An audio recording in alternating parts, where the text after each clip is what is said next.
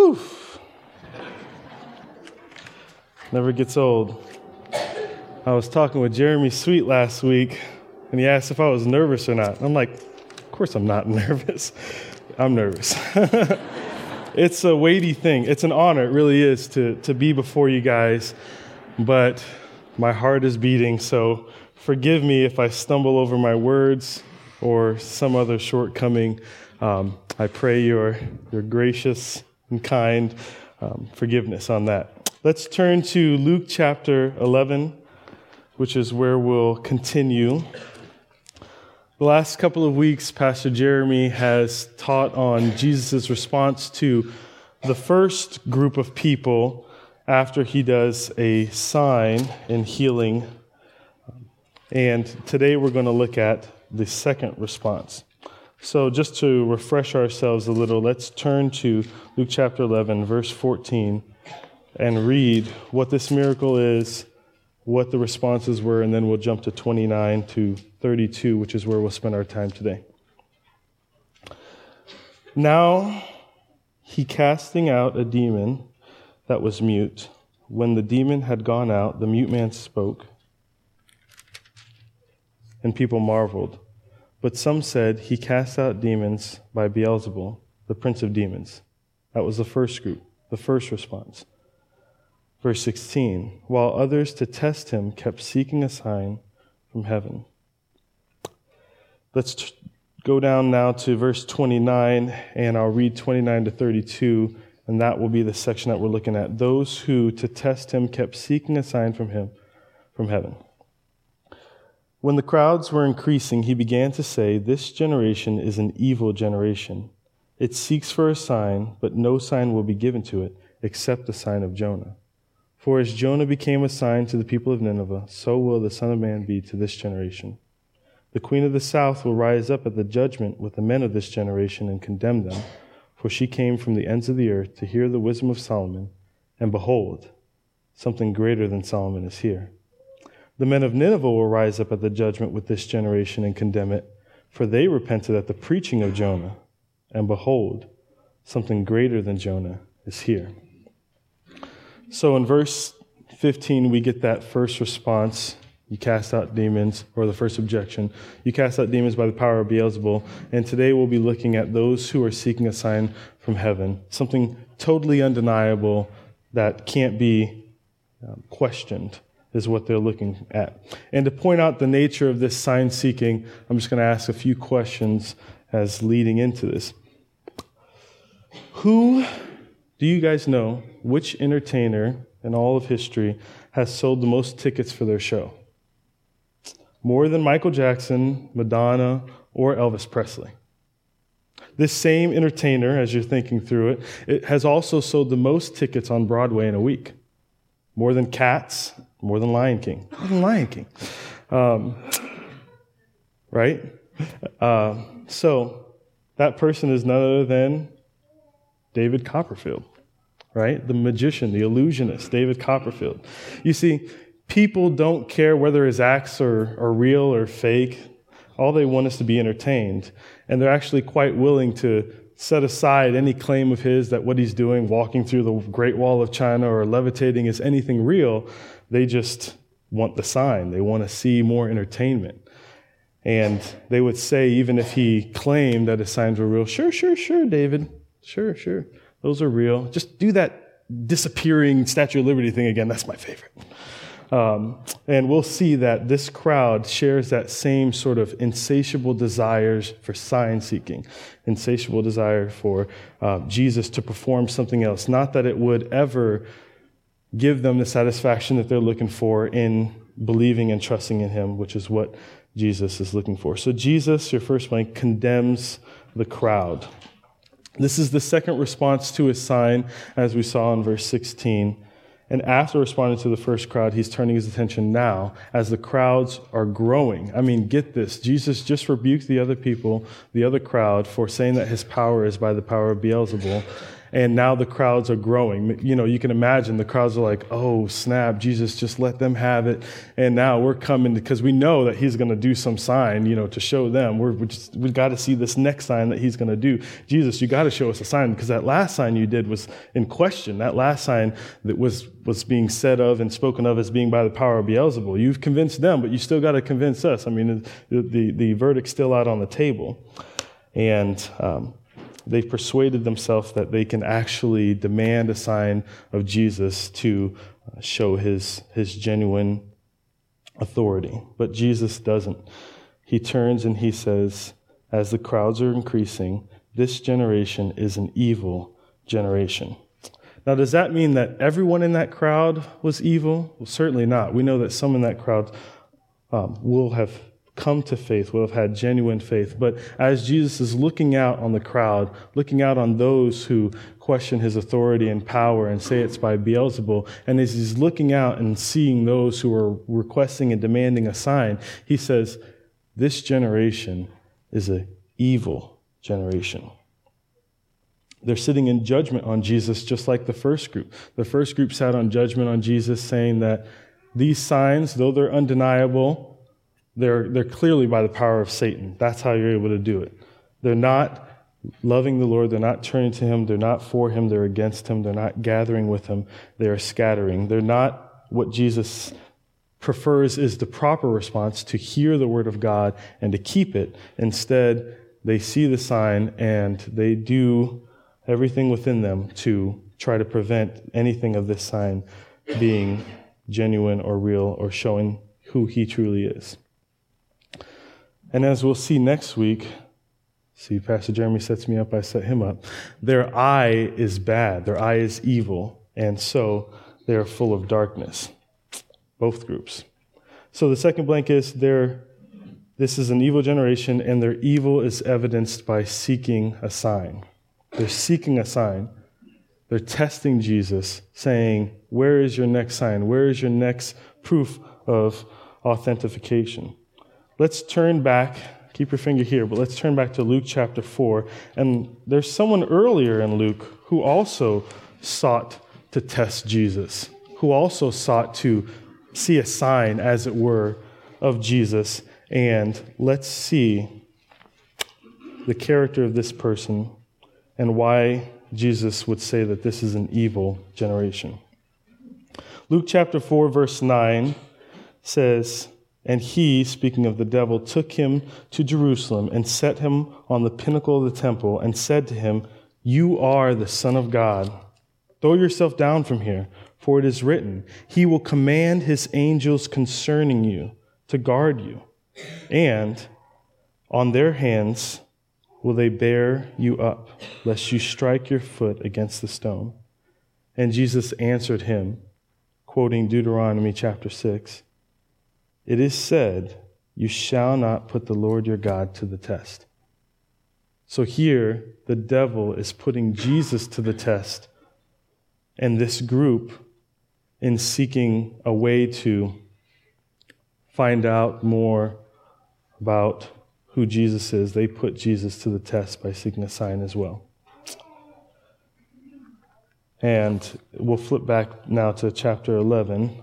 So they're doing the works of the devil. They're acting like Satan.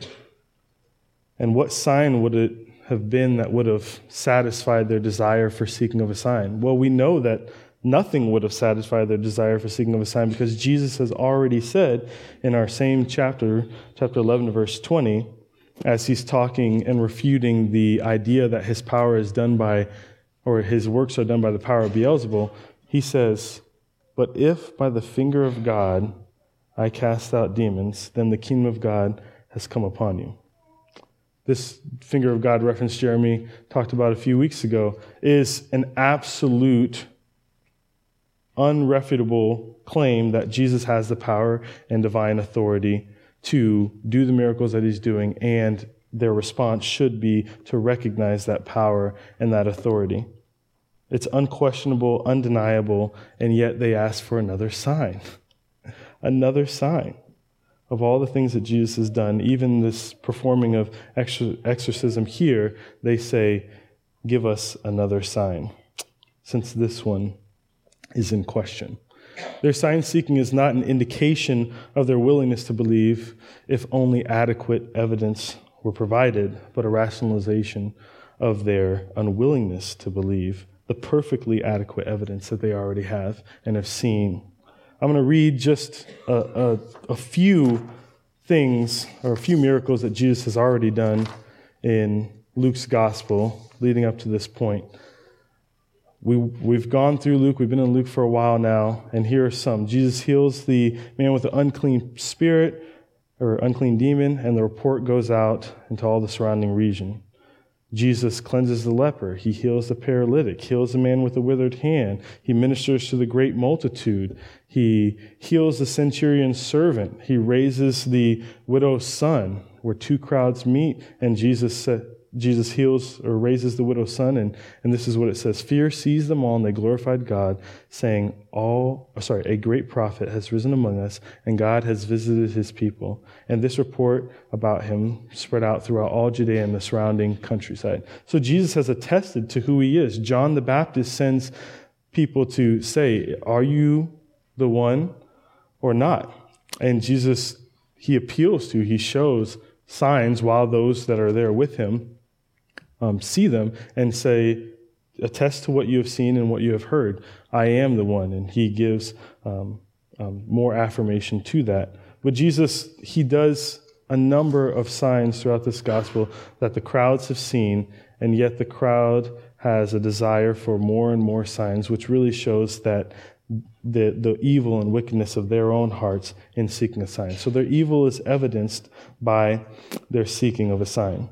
Let's turn now to, because there's an Old Testament kind of antecedent to this group, and it also includes the term this generation. So this generation for Jesus is seeking a sign. They're testing him, and there's also a previous generation that sought signs and tested God as well. Let's turn to Psalm chapter 95.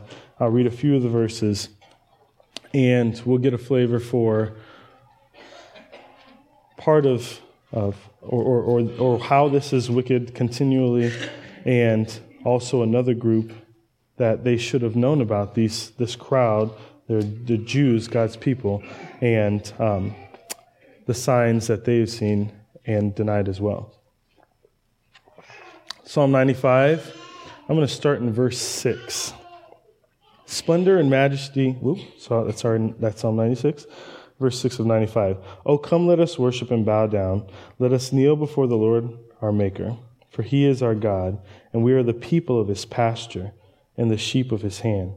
Today, if you hear his voice, do not harden your hearts as in Meribah, as on the day at Massah in the wilderness, when your fathers put me to the test, and they put me to the proof, though they had seen my work. For 40 years I loathed that generation, and said, they are a people who go astray in their heart, and they have not known my ways. Therefore I swore in my wrath, they shall not enter my rest. So what did the wandering generation in Israelite do? I mean, did they see signs? Yes, they did. They saw the 10 plagues in Egypt, and then they crossed over as if dry land, and then they saw their enemies be consumed in the very same dry land that they walked over. They were given water multiple times. They were given bread. They were given even meat. And they continually, again, just beckoned and complained to Moses, more and more signs. Show us more. You let us out here to kill us. What are you doing? It would have been better for us to be in Egypt. At least we had meat there, et cetera, et cetera, et cetera. You see that they also, too, tested God by seeking a sign.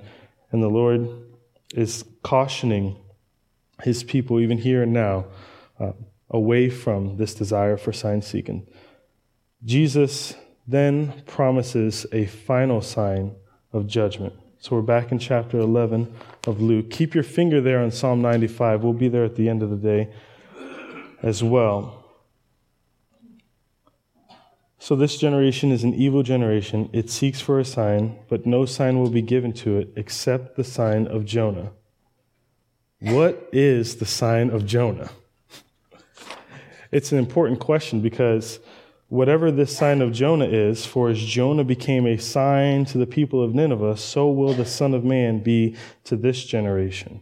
So Jesus is going to be a sign in the very same way, or in a way that Jonah was a sign to the people of Nineveh. So what is the sign of Jonah? And this is somewhat of a complicated question because we have in Matthew, if you just listen, I'll read it. Matthew has himself a sign of Jonah, and he says, "An evil and adulterous generation seeks for a sign, but no sign will be given to it except the sign of the prophet Jonah. For just as Jonah was 3 days and 3 nights in the belly of the great fish, so will the Son of Man be 3 days and 3 nights in the heart of the earth."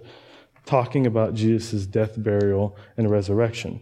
So let's turn to Jonah, and as we turn there, I'll just point out the importance and the significance of the question.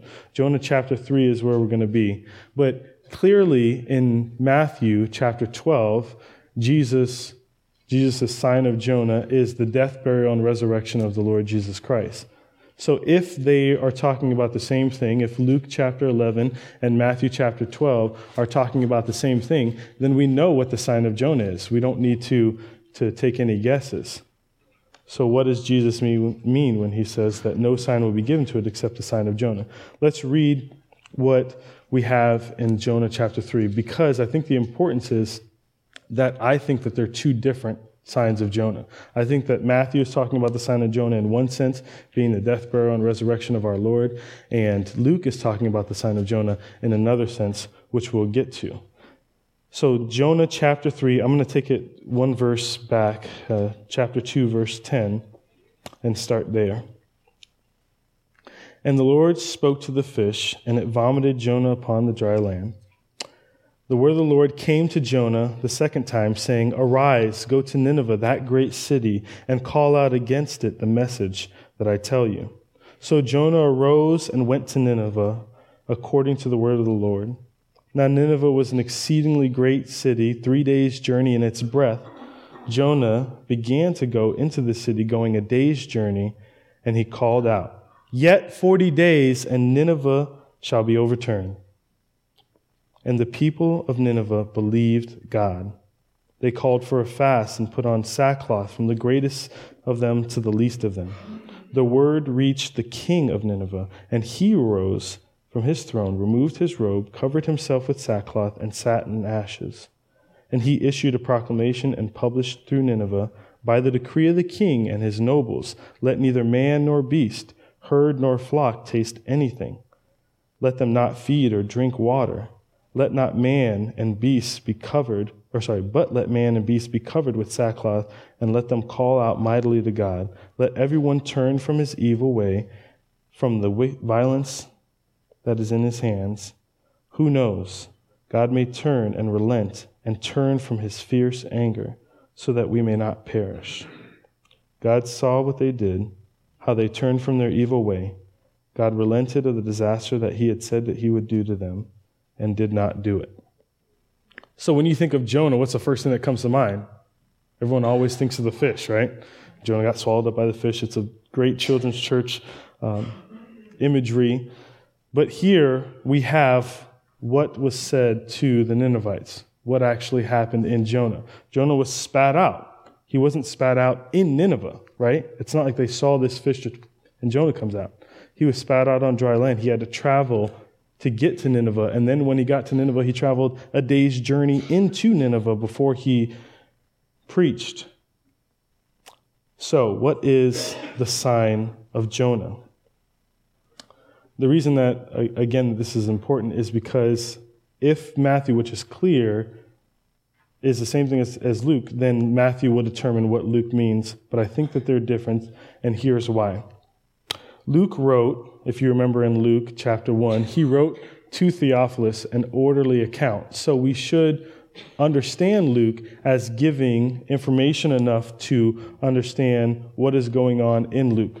We don't need to reach outside of Luke to get an understanding if Luke provides it for us. And Luke wrote an orderly account to do so. So the first sort of phase of our reasoning is we got to let Luke speak for himself, and when he's clear, we'll let Luke be clear. Also, Matthew's account takes place in Galilee. Matthew chapter 13, just a few verses later from chapter 12, says that as he was coming around the sea, let me read it for you. On the same day, Jesus went to the house and sat beside the sea. This is occurring in Jesus' Galilean ministry around the Sea of Galilee.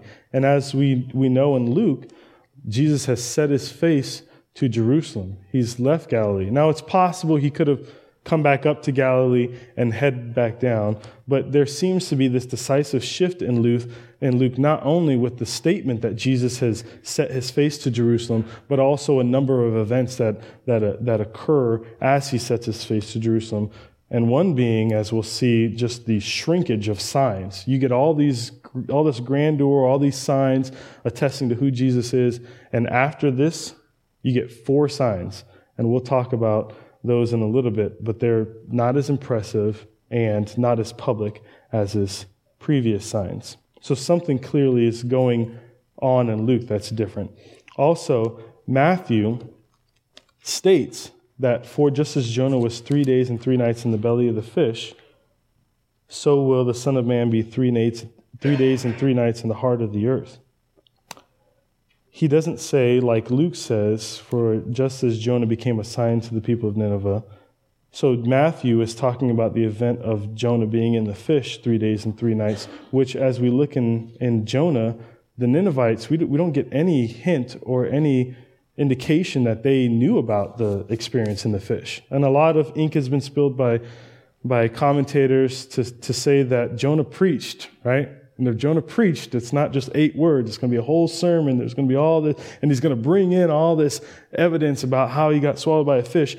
Well, we know that Jonah was reluctant to go to Nineveh in the first place, right? That's where the story of the fish comes in. And we know that Jonah sat outside of Nineveh and was angry that God didn't bring the judgment that he brought in Jonah chapter 4. You can read it for yourselves. So I think it's safe to say that Jonah wasn't ready to just provide all this extra information. He did what the Lord told him. The Lord said, bring this word to the Ninevites, and Jonah did, and it's 8 words. There it is. Yet 40 days, and Nineveh shall be overturned. And what is the people's response? Did they respond to his appearance? Did they respond to the way he smelled or his story? No, they believed God. The response is their belief. And the people of Nineveh believed God right after Jonah's sermon. And then you get the king of Nineveh calling his people to repent, to turn away. And they do. Sorry about that. Must be something about the clicker. And they do. They repent. And Luke also draws that importance out when he says in verse 32, the men of Nineveh will rise up at the judgment with this generation and condemn it, for they repented at the preaching of Jonah, and behold, something greater than Jonah is here. What did they repent of? Or what did they repent at, rather? Not his appearance, not his story, but his preaching. And we have what his preaching was, just a simple message, and that was it. So, Is Jesus contradicting himself, Matthew and Luke? No, because we can see even in Luke, I'll just say it, you can keep this for yourself, it's not in the notes, but Matthew chapter 16 also records Jesus saying a second time this. The Pharisees and Sadducees came to test him and ask him to show them a sign from heaven. He answered them, when it is evening, you say it will be fair weather, for the sky is red, and in the morning it will be stormy today, for the sky is red and threatening. You know how to interpret the appearance of the sky, but you cannot interpret the signs of the times. An evil and adulterous generation seeks for a sign, but no sign will be given to it except the sign of Jonah. So already in Matthew, Jonah talks about the sign of Jonah two different times on 2 separate occasions. So it's reasonable to understand and believe that this seeking of sign was ubiquitous with this evil generation. They sought for a sign, and Jesus' response on more than one occasion was, you will receive the sign of Jonah. And earlier in his ministry, the sign of Jonah was the death, burial, and resurrection of our Lord. And later in his ministry, the sign of Jonah is that there's no sign, just preaching. That's what Jonah brought to the people. He didn't show up with a big hoopla. He came, yet 40 days and Nineveh shall be overturned. and they repented. So the people of Nineveh didn't get miraculous works. They just got a short sermon from Jonah, and they repented. And we'll see here shortly that what they received and their response will be a judgment to this generation. Jesus promises a final sign of judgment. The sign of Jonah is he simply preached. Jonah's preaching was the sign. No additional miraculous miracles the Ninevites didn't get. The sign of Jesus then is that he will mainly preach apart from signs. Let me just read to you the 4 signs that occur after Luke chapter 11, or the 4 miracles. There's a woman with a disabling spirit in the synagogue in Luke chapter 13. And that's in a small crowd in a synagogue. Again, Jesus isn't doing the grand signs that he was doing before to attest to who he is and to be received as evidence for who he is. He heals a man with dropsy at a dinner with the Pharisees. And in both of those situations, the sign is actually a rebuke to those who are there.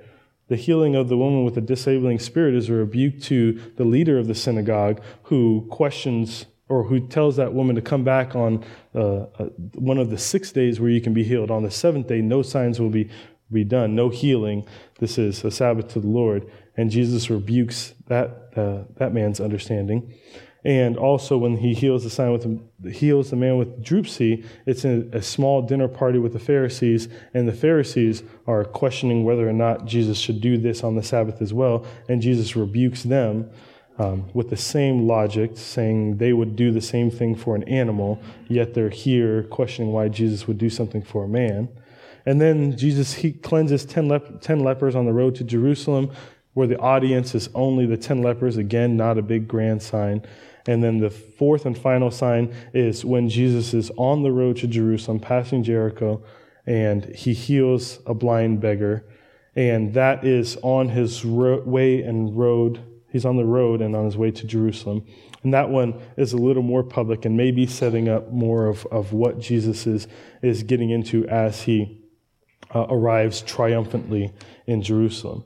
But again, 19 signs before, 4 signs after, and the degree of the signs is significantly less. So Jesus promises a final sign of judgment, and Jesus' sign will be mainly his preaching apart from signs. He didn't only preach judgment from this point on, but it's a notice and decisive shift from how he interacted and spoke with the crowds.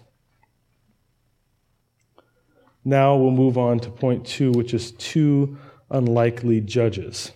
So Jesus has just somewhat set the stage for these 2 unlikely judges by calling into question the motives of this generation, saying that they're evil, that they've seen enough signs, yet they have this desire for Jesus to kind of do more signs on demand. And Jesus says, you will get no more signs on demand. You'll get nothing but the sign of Jonah, and Jesus will become a sign to this generation, just like the Jonah was to the men of Nineveh.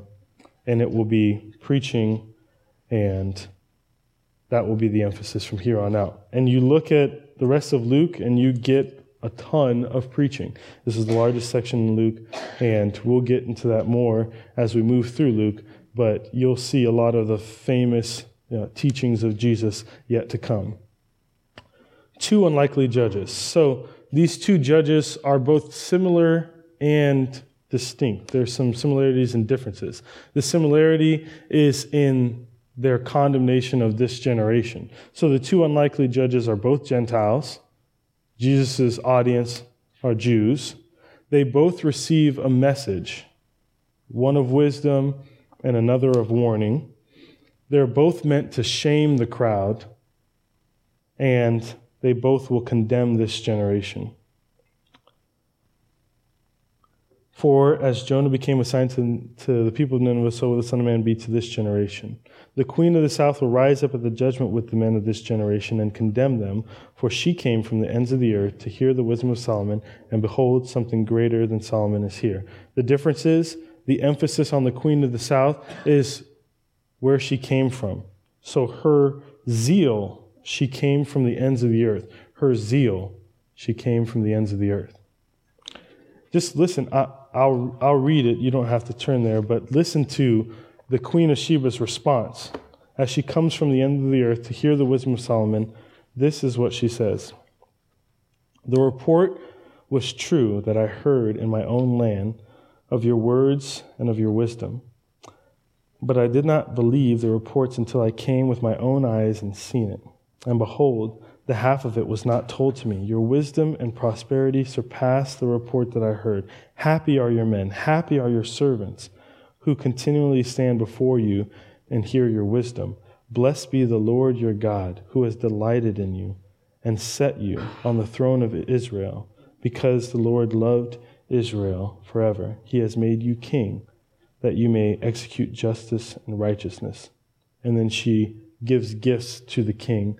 But she calls the Lord Yahweh, the covenant name of the Lord.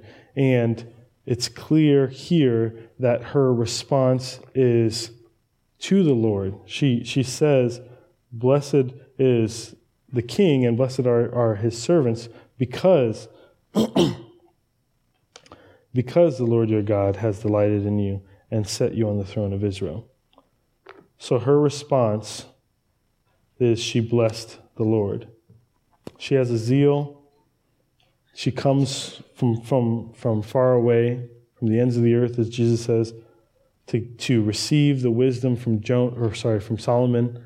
And after receiving the wisdom from Solomon, she blesses the Lord. So she comes from the end of the earth to seek lesser wisdom, and she has a greater response than this crowd does.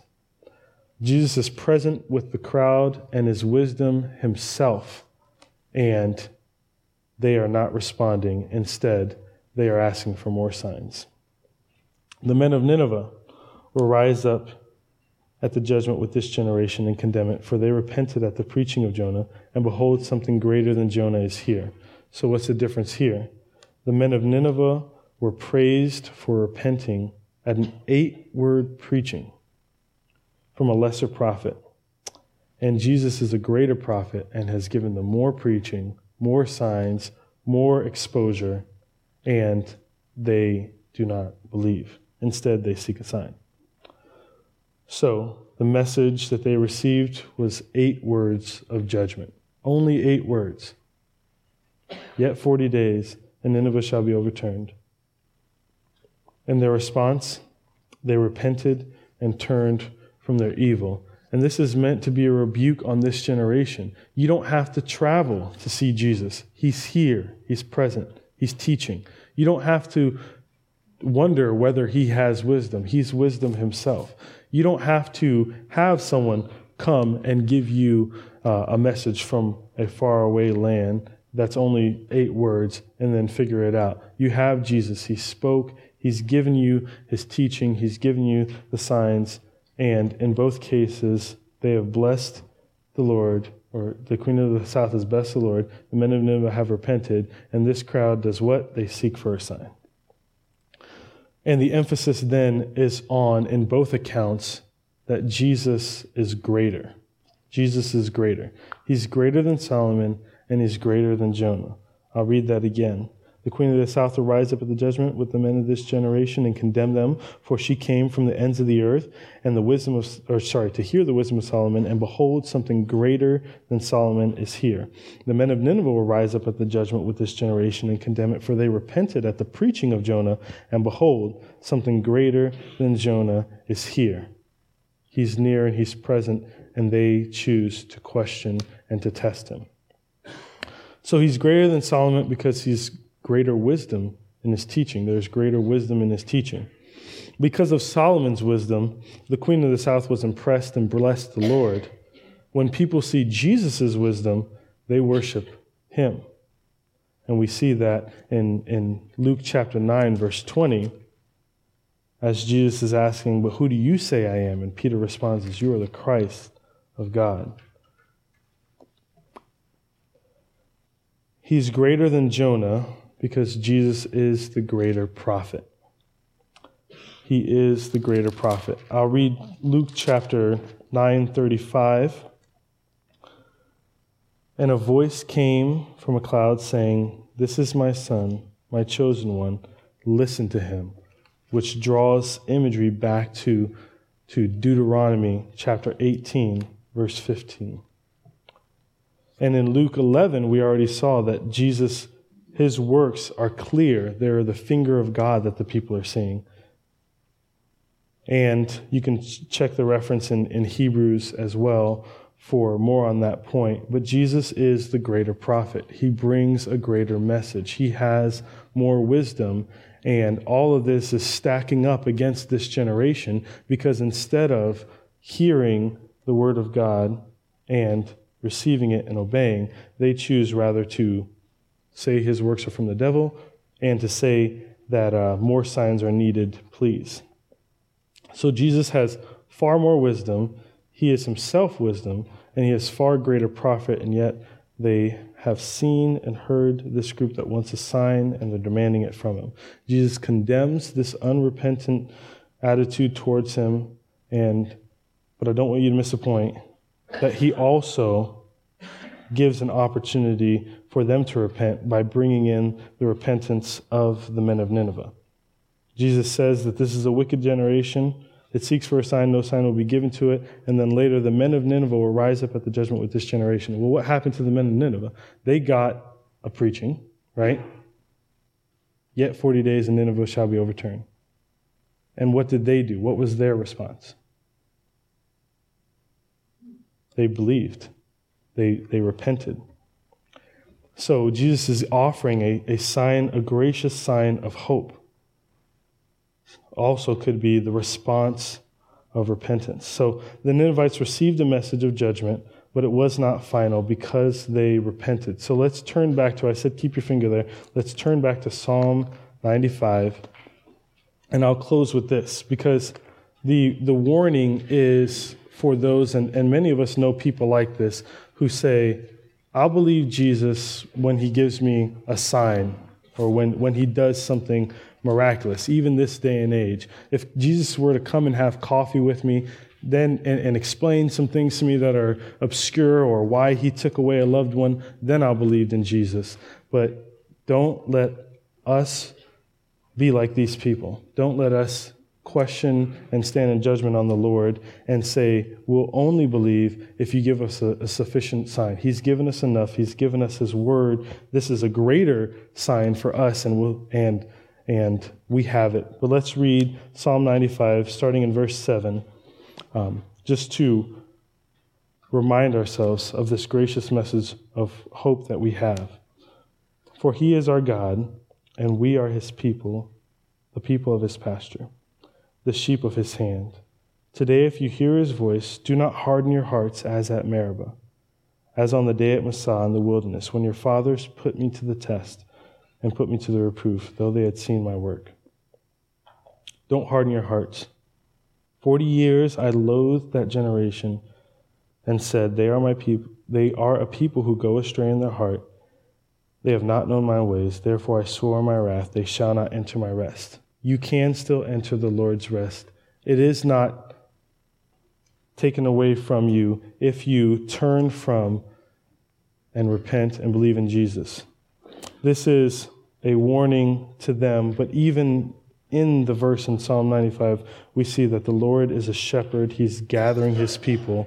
We know that we ought to be those who gather with the Lord and do not scatter. And the way that we do that is we trust in his word. We ask the Lord to give us eyes to see and ears to hear and behold the beautiful things in his word and to respond properly and not to question the Lord and ask the Lord for more and more signs or more of this, or why can't you do this, or why can't I understand this, but to instead trust in who he is and what he has given us. He's given us his word, which is more than this generation in Jesus' hearing got. And we have so much more that attests to who he is. Let us not pretend like we can stand in judgment on Jesus, lest we find out that on the day of judgment, he and the men of Nineveh and the queen of the south and Moses and many others will stand in judgment on us because of what we have and our lack of response. So let this be a gracious message of hope that we have his word, and even though the Ninevites got a message of judgment, they repented as well. And we too can also repent from our sins, repent from our understanding and wrong thinking about who God is and who we are, and we can put that right in place and worship the Lord for who he is. I'm going to transition, as we transition now to a time of communion, I'll close in a word of prayer. Father, thank you for your word. You haven't left us in the dark, Lord. You've given us so much. And if that weren't enough, Lord, you've given us so much more. We don't want to be like the people of Jesus' day, this generation. We want to receive you for who you are. We want to see you clearly in your word, and we want to worship you. We want to believe you. We want to respond in the way that you have said, to receive your word, to hear the word, to receive it, to obey it, and to keep it. And I pray, Lord, that you would do that miraculous work in our hearts, that we would turn from our sins, our wrong understanding, and repent and turn to you and see you afresh and anew for who you are. In your name we pray. Amen.